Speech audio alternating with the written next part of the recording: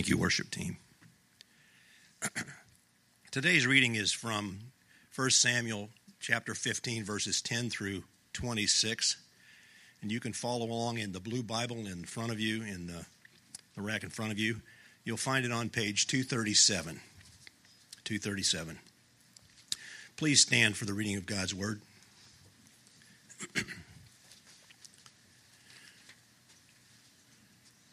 The word of God came to Samuel. I regret that I have made Saul king, for he has turned from following me and has not performed my commandments. And Samuel was angry, and he cried to the Lord all night. And Samuel rose early to meet Saul in the morning. And it was told Samuel, Saul came to Carmel, and behold, he set up a monument for himself, and turned and passed on and went down to Gilgal. And Samuel came to Saul, and Saul said to him, Blessed be you to the Lord. I have performed the commandment of the Lord. And Samuel said, What then is this bleating of the sheep in my ears and the lowing of oxen that I hear? Saul said, They have brought them from the Amalekites, for the people spared the best of the sheep and of the oxen to sacrifice to the Lord, your God. And the rest we have devoted to destruction. Then Samuel said to Saul, Stop. I will tell you what the Lord said to me this night. And he said, Speak. And Samuel said, Though you are little in your own eyes, are you not the head of the tribes of Israel? The Lord appointed you king over Israel. And the Lord sent you on a mission and said, Go, devote to destruction the sinners, the Amalekites, and fight against them until they are consumed. Why then did you not obey the voice of the Lord? Why did you pounce on the spoil and do what was evil in the sight of the Lord? And Saul said to Samuel, I have obeyed the voice of the Lord. I have gone on the mission on which the Lord sent me. I have brought Agag, the king of Amalek, and I have devoted the Amalekites to destruction. But the people took of the spoil, sheep and oxen, the best things devoted to destruction, to sacrifice to the Lord your God in Gilgal. And Samuel said, Has the Lord as great delight in burnt offerings and sacrifices as in obeying the voice of the Lord? Behold, to obey is better than sacrifice, and to listen than the fat of rams. For rebellion is as the sin of divination, and presumption is as iniquity and idolatry. Because you have rejected the word of the Lord, he has also rejected you from being king.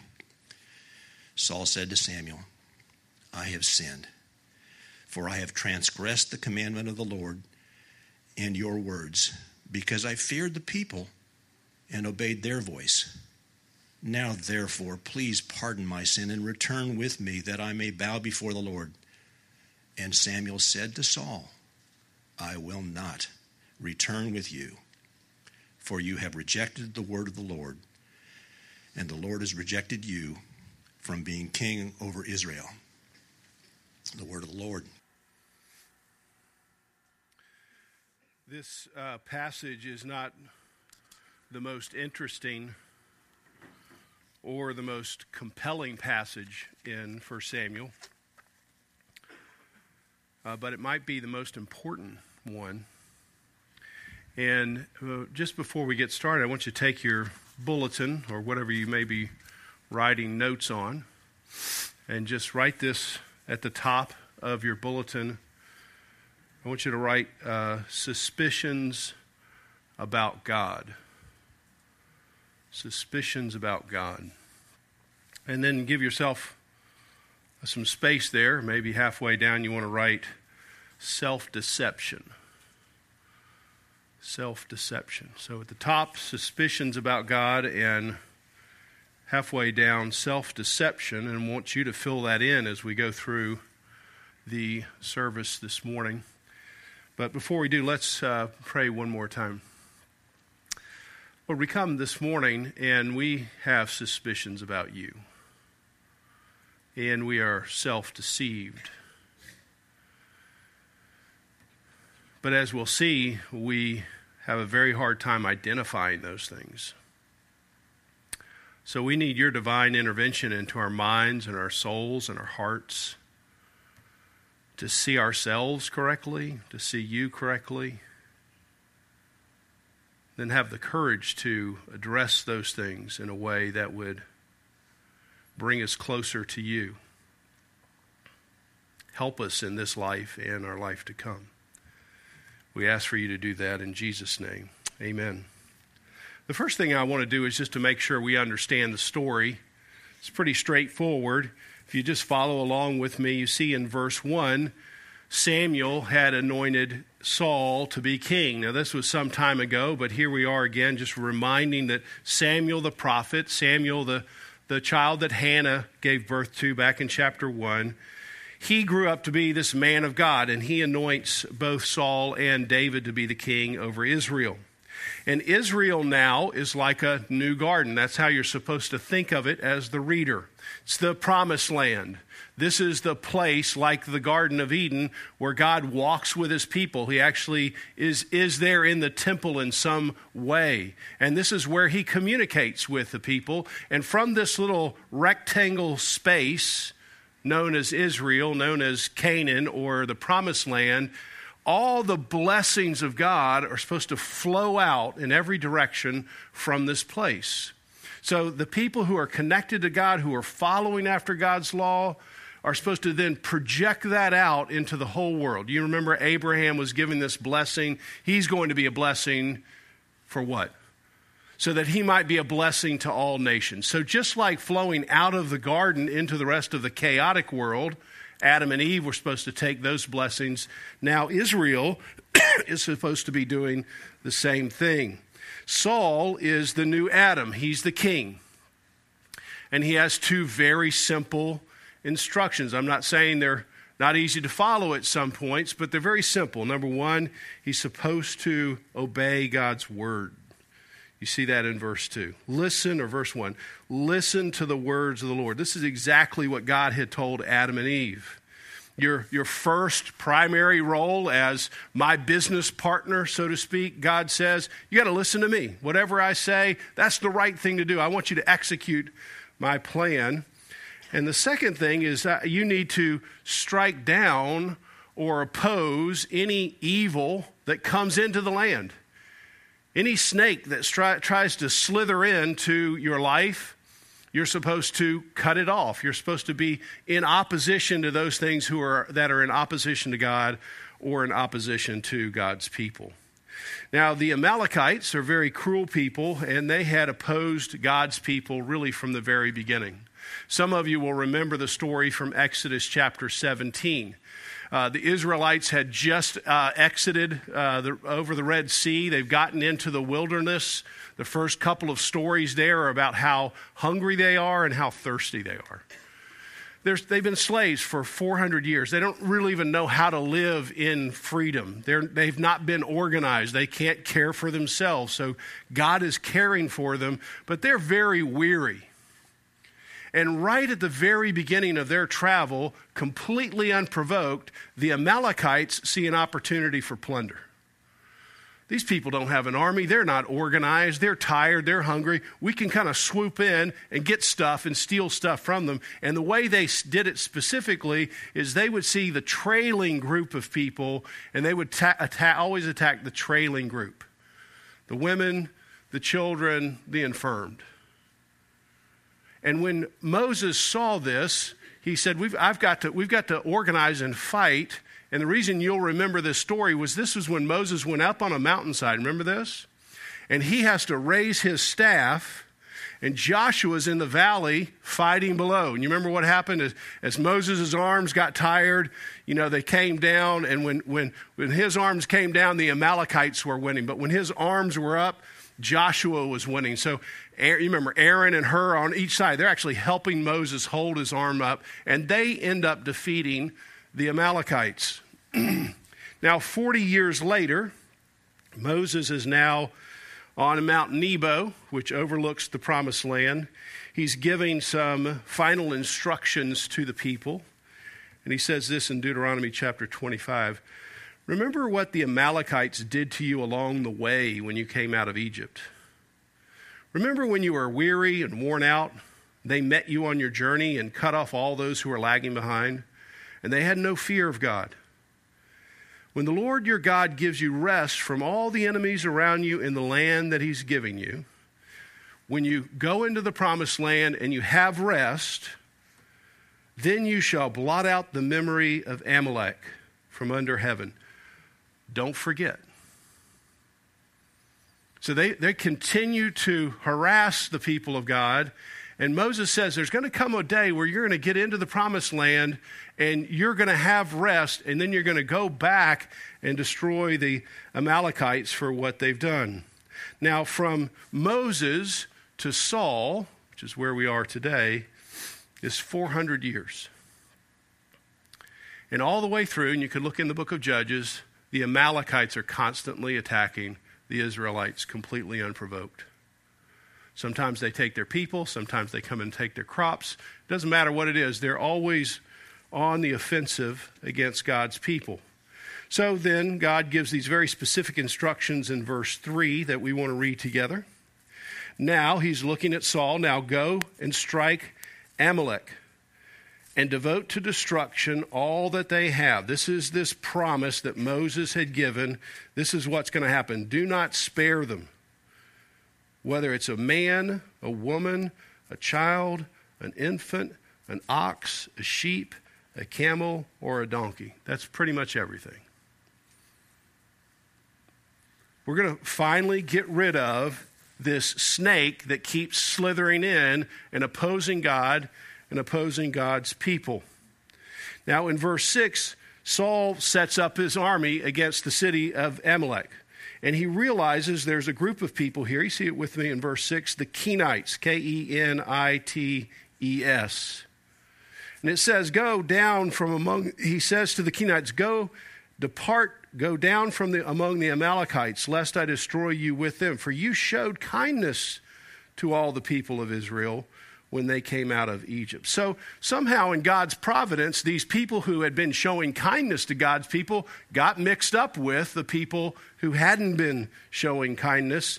And Saul says, hey, anybody who's in this city who wants to show kindness to God's people, they need to leave before the attack happens. Verse 9.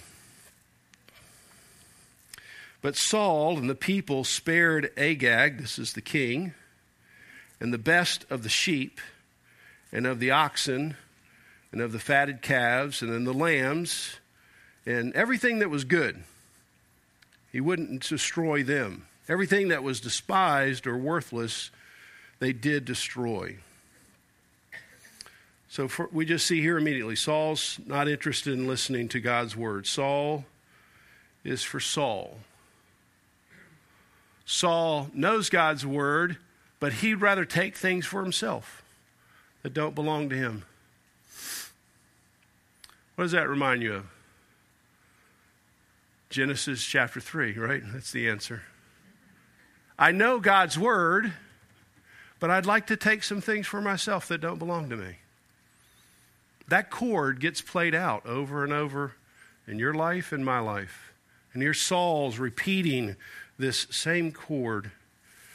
Verse 10, the word of the Lord came to Samuel, and the Lord says, I regret that I have made Saul king. Interesting response. We'll come back to that.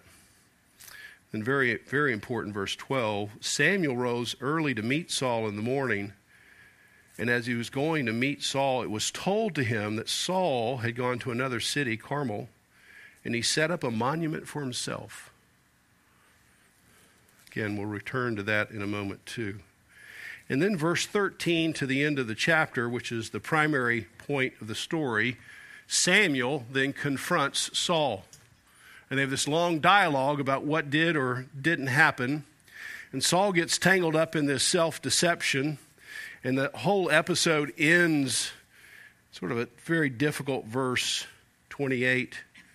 The Lord has torn the kingdom of Israel from you, Saul, this day, and has given it to a neighbor of yours who is better than you. And who is that? That's David. So you see, chapter 16, if you have a title to that, probably says David is anointed the king. So that's the story. Now I want to just make some observations about this story. First of all, it stirs up some questions about God. If you read the whole story, you end up with at least a couple of questions. One of those questions is this word regret, or sometimes it's listed grieves. Verse 11, we just mentioned that God grieves, or he may regret. And in even some translations it says repent, that I have made Saul the king. He says the exact same thing at the very end of the chapter in verse 35. Samuel grieved over Saul, and the Lord regretted that he had made Saul the king. But what stirs up the question is verse 29. And in verse 29 it says this, and also the glory of Israel, which is another way of saying God, he doesn't lie, he doesn't have regrets. He's not a man that he should have regrets. Now, you don't have to be a biblical scholar to say, sure sounds like in two places he says he has regrets, but then he doesn't ever have regrets because he's God. He's not like a man. So this causes you to have some questions, causes me to have some questions.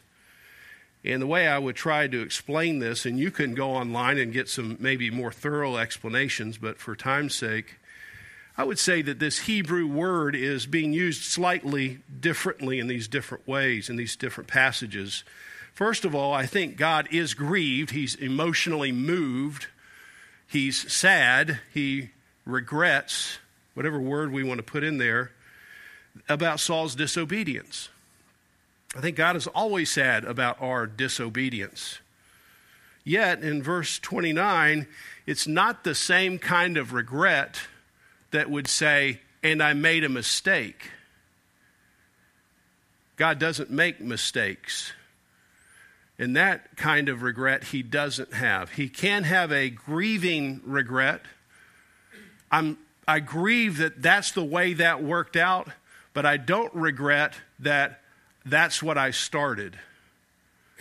And maybe an illustration would be helpful. Nancy and I, several months ago, were talking about a situation that ended in failure that I was involved with. And I said to her, I'm sad, I'm grieved that situation worked out that way. I was really sorry of the way this thing sort of ended. And she said, because I was involved in the front end, she said, well, if you had to do it again, would you go back and change the way you did it? And I said, no, I don't regret my initial decision. If I were to go back, I would still do it the same way. I just regret that it worked out this way. And I think that's closer to what God's saying. Yeah, I'm going to make things happen and I don't make mistakes, but along the way, I have sorrow about the way people have taken assignments and misused their assignments. Chapter 15, God can grieve over how situations turn out without grieving that he made a mistake. Maybe how I would put it in a sentence.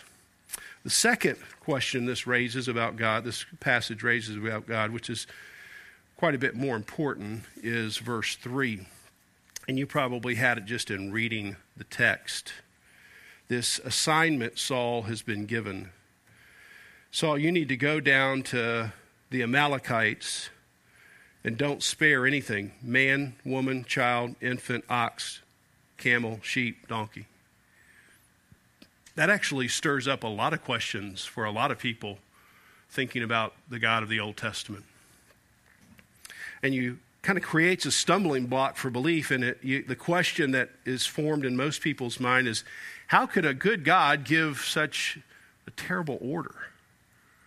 We're seeing God is good and God is great, and this doesn't look good or great as far as I'm concerned, especially women and children. So how would you answer that? Most of you all are Christians. You know somebody who's not a Christian. they happen to hear something. They go, hey, can you help me with 1 Samuel 15:3? And you say, well, that's why I don't try to do any evangelism, because I don't know how to answer these questions. So I just say, I bet my pastor can. Here's his phone number. One or two people, I'm not looking at you, but one or two people would say something pretty bluntly, because I've heard them say it. Here's how they would answer. God is holy and sovereign. Humanity is wicked and rebellious. So God is justified in doing whatever he wants, whenever he wants, to whomever he wants. God is holy and sovereign. We're all evil and wicked. And so however he decides to give judgment or justice, he's right in doing so. And I would respond to that may be technically true. It miserably represents God's compassion. And so the person who gives you that answer, I wouldn't want to put them on mercy ministry duty at Christ Community Church. I would want to read back Exodus 34 to a person who would say something like that and say, you remember when Moses kind of got a glimpse of God? And God, this is what God said about himself. The Lord, the compassionate and gracious God, slow to anger, abounding in love and faithfulness, maintaining my love to thousands, forgiving wickedness, rebellion, and sin. See, if you just want to jump on the holiness and sovereignty of God, I want you to bring along the compassion and the forgiveness of God. So we're still stuck with how do you put Exodus 34 and 1 Samuel 15:3 together.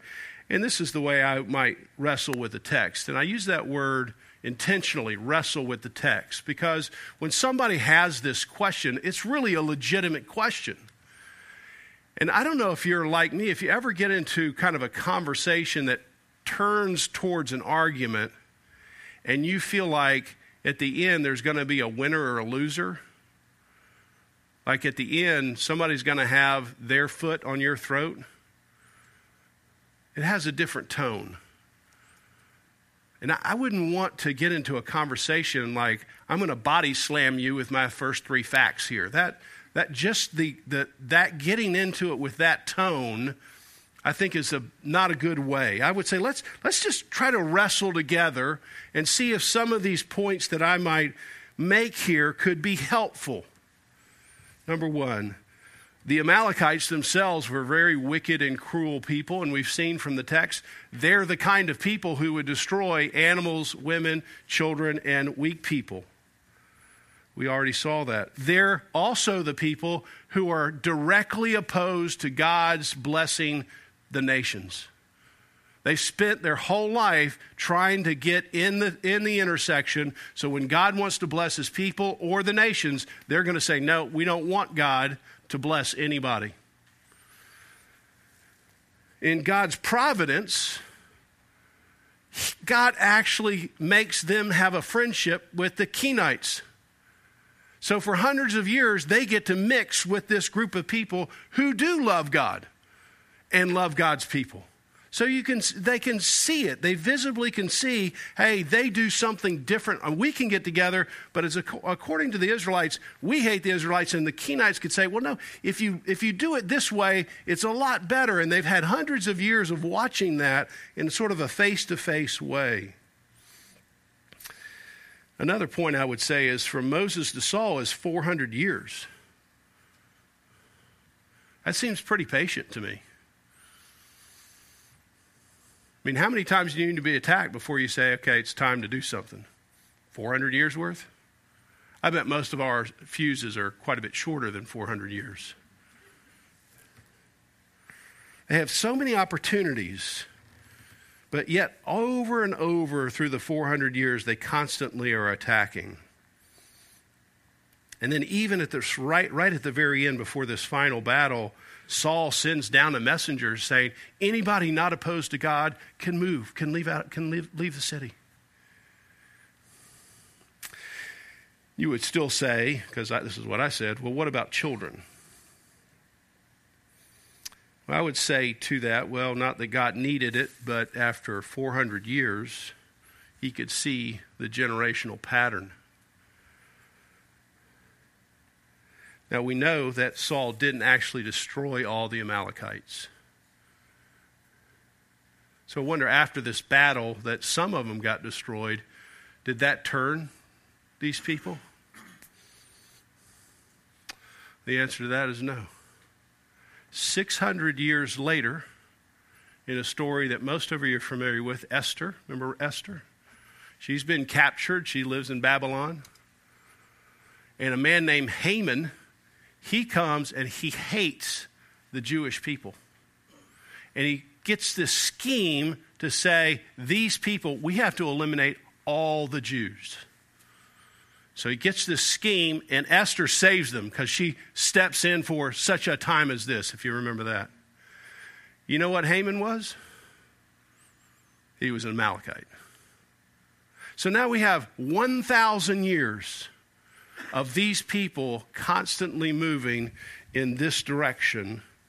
And so I would say if God wants to step in at some point and say, that's enough, that's not so hard to wrestle with, I think. Now, I don't know if that actually would solve everyone's wrestling problems. And the reason I would say that is because I think there's a layer underneath our suspicion about God that comes from being sinful people. From Genesis 3, all of us have inherited Adam's suspicion. Satan comes in and says, did God really say? You realize if you got that, some good things would happen. And he plants a suspiciousness about God. God's not really telling you the whole truth. God's withholding good things from you. And you and I, we don't have to read 1 Samuel chapter 15, verse 3 to become suspicious about God. Your car can break down and not have money to pay.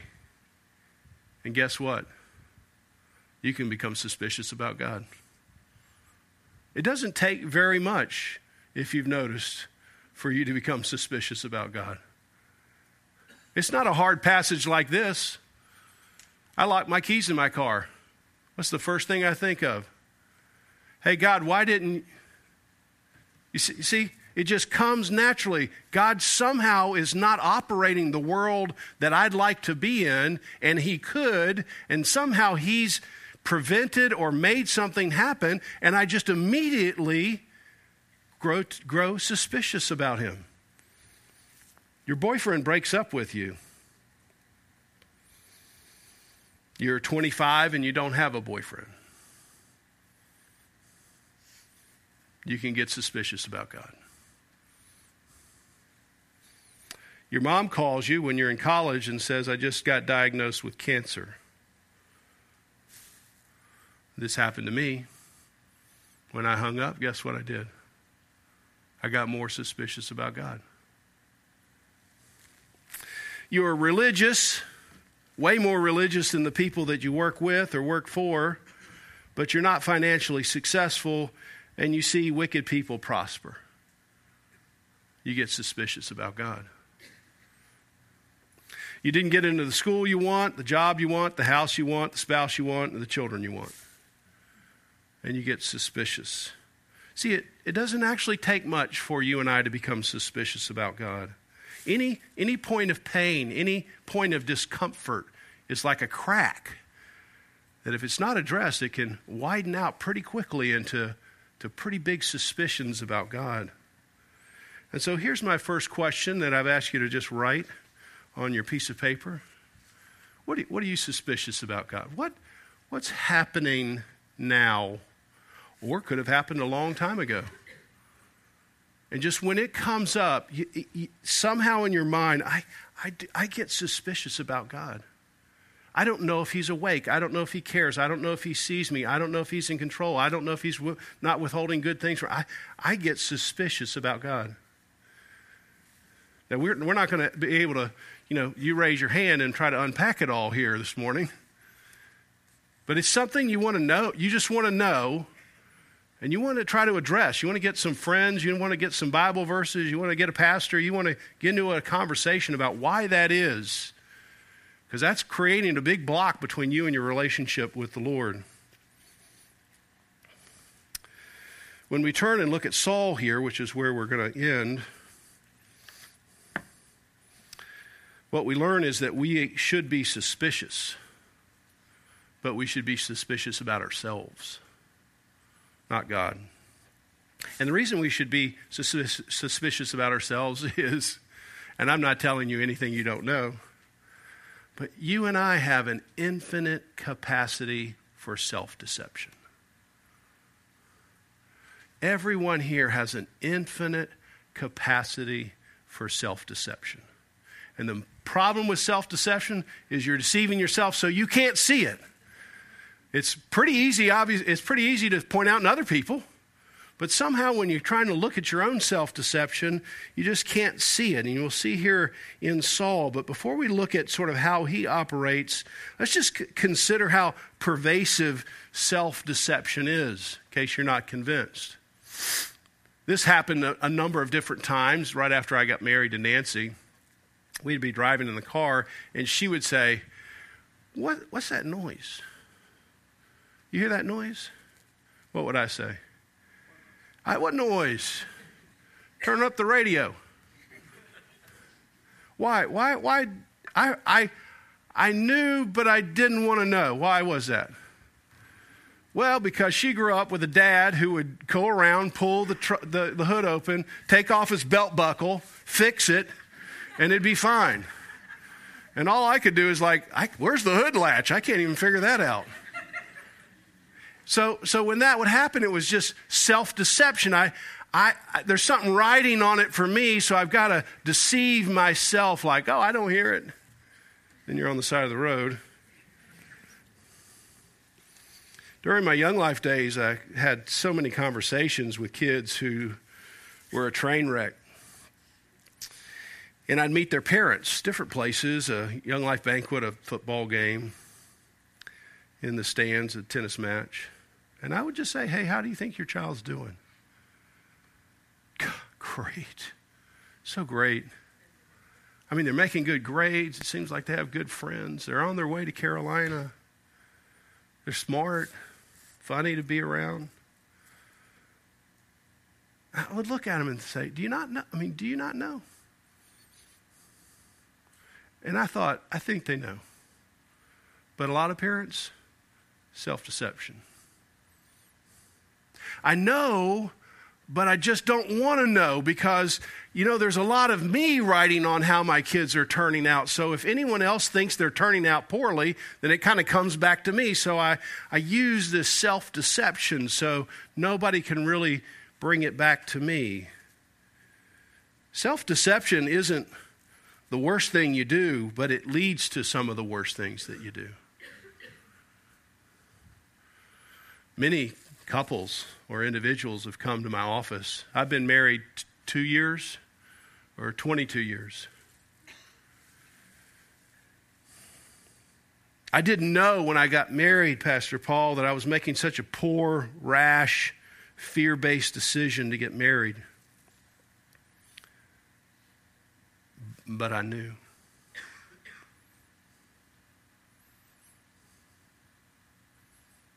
My mom told me, my friends told me. But at the moment, there's peer pressure and there's all kinds of other things and self-deception. Self-deception is not the worst thing you do. It causes you to make bad decisions. 1982 Air Florida flight, flying out of Washington, D.C., already been de-iced. Had to sit on the runway for another 49 minutes. During the 49 minutes, snow covered the wings of the airplane. They got ready for takeoff. Co-pilot says, hey, I'm noticing some concerning signs on the weight on the wings. The pilot says, hey, FAA, they're too heavy on the rules. We got it. I'm fine. Let's take off. Couldn't get off the ground, hit a bridge. Many people died in the plane. Why? Self-deception. It's not the worst thing you do, it causes you to do some bad things. One of the concentration camps opened by General Patton and Eisenhower. They couldn't believe what they saw. There was a town, Dachau, nearby. So Patton goes and gets the people of the town, and he makes them come out and see what's been happening right behind their back fence, basically. And they have to dig all the graves for these millions of people who've died. And they go, get them, and bring them back every day. After the very first day, they go back to get the mayor and his wife, and they've hung themselves. There's one note left on their table. We didn't know, but we knew. Self-deception happens all the time. And I want you to ask yourself, where are you deceiving yourselves? And here's how you can tell if it's working in your life. And we can see this with Saul. Verse 13, Samuel comes to meet Saul. Notice what Saul does. Before Samuel can ask any question, blessed be to you, the Lord. I did everything the Lord told me. I mean, don't you get this feeling like, this isn't going to be good? I don't even want to go there, so I'm pre-announcing nothing's happened, nothing to see here. Move on. Well, what about all these animals that I hear? Oh, whoa, okay, verse 15. Those animals. The reason this is funny is because you can see yourself in this, right? Oh, those animals? Well, they brought them. Every time you have blame shifting, you have self-deception. Every single time. I was talking to somebody just recently. Yeah, that's right, Paul, but... And I was like, You got the but in there. The but is going to negate the fact that you're wrong. Self-deception.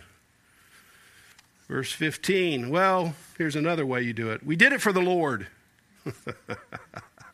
We're bringing back the best things to sacrifice to God. See, if I put God in the equation, then I guess it's okay. I didn't obey God's word, but I'm coming back in a disobedient way to obey. Talk about self-deception. Samuel says to obey is better than sacrifice.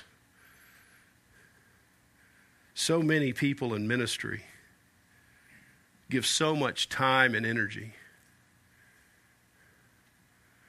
They can't control their anger or their lust or their greed. And you know what they say? I'm doing so much for the Lord. That's self-deception. Finally, Saul admits he sins. Verse 30. Notice what he says. Yet honor me now before the elders and the people. Pardon my sins so I can go bow before the Lord. What's he saying? Hey, I'm really sorry, but we need to kind of get moving on. And I don't want anybody else to know that I've actually made a mistake. These are all ways that you know you are being self-deceived. And what's Saul's biggest problem with his self-deception? Verse 12, he's built a monument to himself. And when you build a monument to yourself, you're going to self-deceive. Because you're not actually that great. Newsflash. And you're going to make some mistakes, and because you have a monument to yourself, you're always going to be self-deception in some way. Exactly what Saul's doing here. It's very possible to be the most religious person here, to be doing religious sacrifices your whole life, and you're doing those to shine up your monument to yourself. So I realize it's difficult to identify in yourself, but after seeing Saul, is there some place in your life that you would write down on your piece of paper? I know. I pretend like I don't know, but I know. I'm deceiving myself. So if you can identify those two things, you need to get some help on them. Because you're not going to get out of it by yourself. You're not going to get rescued from your suspicions about God, and you're not going to be rescued from your self-deceptions without the body of Christ in some way coming along beside you. Now, I want to close with the communion, which is good news. And it's good news because of what was happening on the night that Jesus was betrayed. And he's doing this Last Supper. You remember what's happening in the upper room? The disciples were in an argument about who's the greatest. Talk about a monument to yourself. I mean, here, Jesus is dying, and each disciple is waxing their monument. Hey, I'm going to be the greatest, you know. And of all the disciples, what does Peter say?